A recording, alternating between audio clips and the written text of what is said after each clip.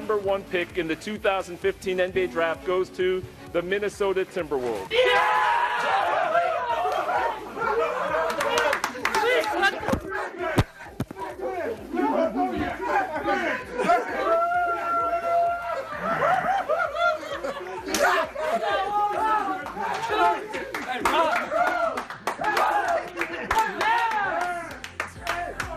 Flip Saunders, did we see you doing a cartwheel in that room at one point? Was that you doing a cartwheel in the back in a keg stand? Well, I was excited. You know what? And I'll tell you what, I love talking to you guys. Judd, Mack, I love talking to you guys.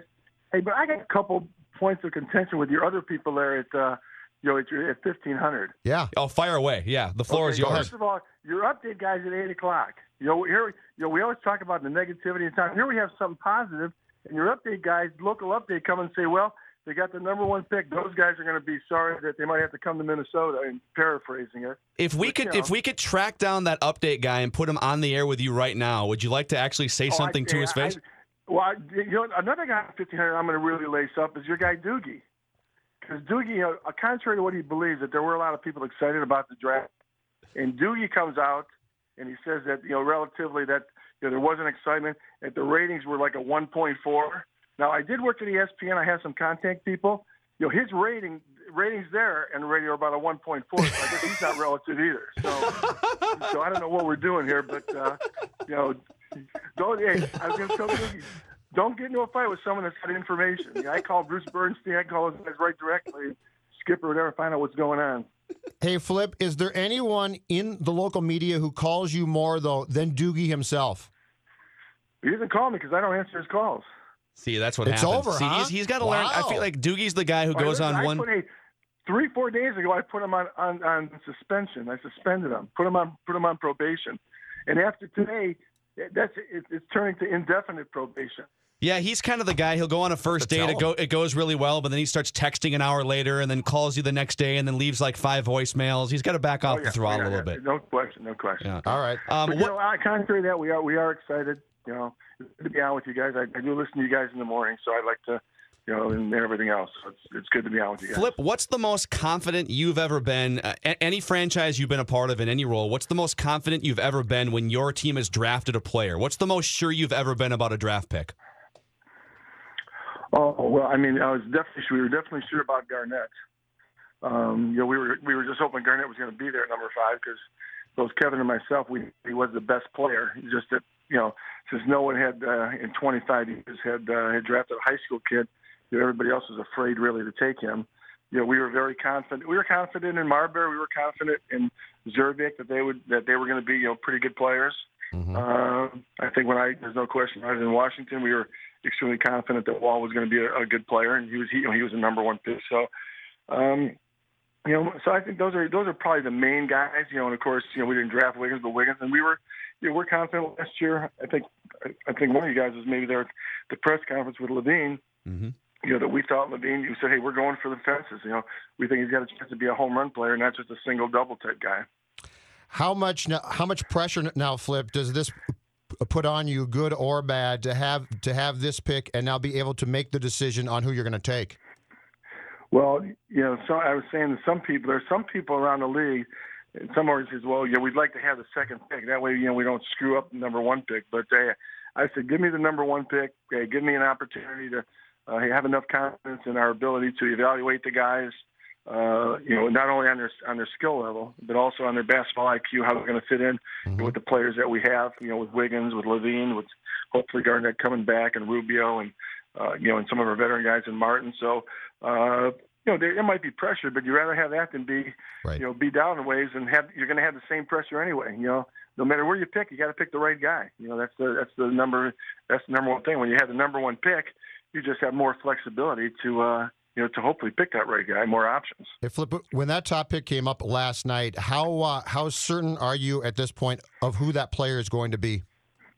A lot of people, there's been a lot of things come out. There's been a lot of things come out from a perspective of, that we're settled on someone. I can tell you right now that we are really open. I've all the guys I said going into the draft. Yesterday is interesting because I was pretty much at ease, and I told Glenn when they were going out there, I said, Glenn, you got no pressure because if we get number 4, I'm going to be happy with number 4.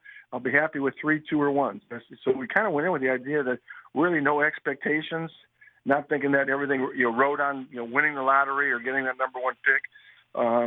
So from that perspective, like I said, we were pretty much at ease. Now as things start going, an hour before the lottery, my heart rate was 59. When we got into the lottery, it went up to about 69. 3 picks later, it was at 85. When it got to the final 6 players, I think I was at 95. It was 115 at the final 3, and by the last one, because I had it on my watch, I was at 124. So I don't know if that's healthy.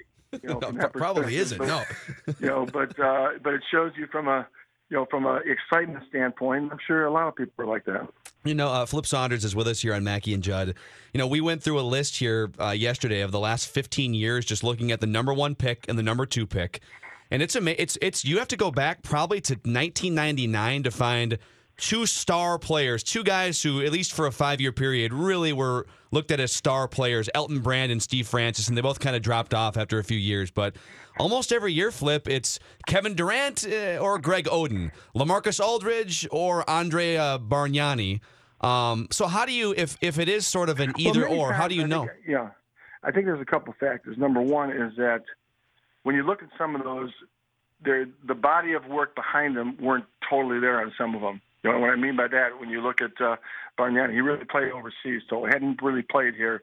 And so it was, there wasn't a whole total body of work to make that evaluation. I feel that these guys have had that. You can go back down farther, and you can look at a situation where you had Akeem Olajuwon at number 1, you had Michael Jordan at number 3. Right. So I mean, it just matters who comes out. I will say this though, for the last 4 or 5 years.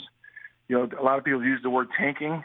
There's been people tank to try to get the number 1 pick last year and to get the number 1 pick this year because everyone thought that these were 2 years that were huge in the draft. Next year's probably not going to be as good, in reality. So based on that, I think there's going to be at least 3 guys here. They're going to be all pro type players in this draft. So I mean, it's a very heavy top weighted draft. Chad Ford says you guys are trading Ricky Rubio this week. What's going on with that report? Well, Chad Ford, first of all, they took him off the set at ESPN. So I think his, based on the fact that he's changed some of his ratings over the years, he comes out with ratings, and then all of a sudden the ratings are not what he said they were, and so he came back a year later and tried to change them. So so his credibility is not quite there. So that's. He had something in there that there are people that talk to us about a trade that has never ever happened. And Ricky talked to me the other day about wanting to come in to watch some of the workouts and everything else with these guys. So that's totally untrue. Hey Flip, is there an offer that you could get that would cause you to consider trading this pick? I'm never going to say never, but I'd say it'd be very difficult. And the reason I say that is because. Wiggins at 19. You have Levine, basically at 19 or 20. You got Gorgie Dang at 23. You got Muhammad at 22. Our core of our young players are in that range. You're going to bring in another guy, and probably another pick at 31 that's going to, be pretty good on your team. They're all together. You like to see those guys grow, together. And will we win maybe as big as you want right away? Maybe not, but maybe. I don't. That's you have to see when you get them all together. But I don't think you want the more superstar potential all-star players you can have that have the same window, the better chance you have for your team to have a long run, similar to what Oklahoma City had in their situation with Durant and with also Durant and Westbrook and even Harden. I'm sure they look back right now and they wish that they probably hadn't done anything with Harden too, from that perspective. Sure. Towns and Jalil, break them down for me. And is there anything right now that separates the two of them and gives one of them an advantage? You know what? They have dissimilar strengths. What I mean by that is that Okafor is probably the most fundamental low post player to come out since Duncan. What I mean by that is he can get shots with his feet. He's got great footwork, great hands, and just has the ability, to score. He's one of the led the country in field goal percentage, one of the top 3 or 4 over the last 15 years. So he's got phenomenal low post ability to play. Towns is more of a maybe a stretch a little bit. Very athletic, long, better defender, better shot blocker, better as far as in pick and roll. So they have dissimilar. So, I mean, but you've got one guy that's, maybe the best low block guy in 20 years. It's going to dominate. It's going to come in and score 18 and 20 a game, get you 8 rebounds. And you got another guy that you could have a different impact. So it's just what's going to be the best for your team. And then, and not only now, but also in the long run. So gun to the head right now, which one do you take? Come on, I'm not answering that. I know, but I just wanted to. Look at Judd. I just wanted to I love try. Judd just reaching his hand further in that cookie jar right now. Hey, now if your update guy hadn't said anything, I might have answered it. I know. I can't. Kenny Olsen. See, so hold on a second. So Dave Harrigan, you do your half of the morning update team, and you're denying that you made this sarcastic comment. Well, you're putting this on Kenny Olsen. I like to say I'm 2/3 of the update team, Flip, and I was very positive. It was Kenny Olsen, the traffic guy, who's normally very surly and was extra surly today. He made the comment, "Don't put that on me. It's the traffic guy." Well, I'll tell you what, you guys got to, there are, believe it or not, there are people listening to your show. Well, that's a good thing, but I can't control what he says. They just don't run away when the update comes on. So they're going to listen to you a little bit. So, and so when they're listening to you, you got to watch, I like I said, having done some TV and done radio with ESPN when I was out there, I'm pretty much aware of what all goes into all that. So you got to watch. Is there anybody else? Kind of like Twitter. Before we part ways, is there anybody else here? Do you want to rip Royce? You got like a minute left here if you want to rip anybody else. The floor is yours. Royce is my guy. I know he likes to get on me and everything else, but he's my guy. Hey, we used to play cards back when I was in the Gophers. I think he's just mad because he used to kick his butt in cards. Yeah, I bet he dumped money, didn't he? Yeah, he was a ATM machine. That's probably true. Hey, Flip. Yeah. Hey, Flip. From a cultural standpoint, what did it mean to win the deal last night after a team? I believe this was your 19th one overall, and you had never moved up before. But what's worse is I think this is your third time that you had the worst record and you didn't win it. What did it mean from a cultural standpoint for this franchise to win last night?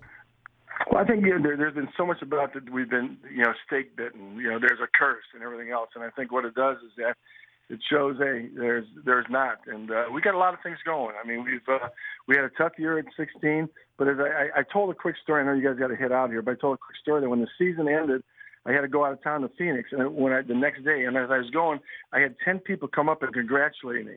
We won 16 games. I was in Detroit. We got to the conference finals, lost Game 7, won 66 games. For the next month, no one would speak to me. So I think everything's all based on perception. But we got a good young group. We just moved into a new $29 million state-of-the-art practice facility. We're going to be redoing our arena here, over the next 2-3 years. So we do have some things going in the right direction. I think this is just one more thing that adds to that. And so you look at where we were a year ago at this time, and we're wondering what are we going to do with Kevin Love. And so we've been able to take a bad situation and make it a positive and move on from there. Ideal world, Flip Saunders coaches for how much longer? I said this. I'm going to coach until I have someone I feel is going to be a long-term solution for us. And what I mean by that is somebody that is that we share a lot of the same values and what we're trying to do. And I mean, people might not understand this, but this past year with 4 games left, we were a game behind. 3 games that we were a game behind New York, and we lost the last 3 games. New York won 2 games. They went down and beat Orlando at Orlando, and they beat Atlanta, and they beat Atlanta. And so what happened is we went from a situation of being in second to all of a sudden having the worst record, or getting the number 1 seed. If they would have lost those 2 games today, you'd be talking about we had the 4th pick instead of the 1st. Yeah. Little D'Angelo Russell. He might look good, too, though, if he falls to 4. He's a pretty good player. You know what? Listen, D'Angelo Russell, the Porzingis kid, he might be the most talented kid in the draft. The kid from Latvia that's playing over in Spain. Moutier and Cauley Stein might be he's by far probably the best defensive player in the draft. Can play all 5 positions. So, and there's a lot there. Like I said, there's a lot of good players in this draft. How about you shock us and take Frank to the Elijah on Jordan draft? How about Frank the Tank? Frank the Tank number 1. Why don't you shock us all?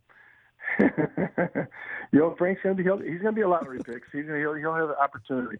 He's like I said, he's another good player and had a great career at Wisconsin. Even though I can't, it's tough to go with those guys that beat up on Minnesota like they did. So I do have some loyalty. I got some maroon and gold in me too. Yeah, so. the list is long too. Very difficult, Flip. All right, Flip. Thanks for coming on, man. Hey, now you notice one thing though. I didn't get on you guys. I like you guys. Well, you're welcome to. I mean, you're welcome to call in, take shots whenever you want to.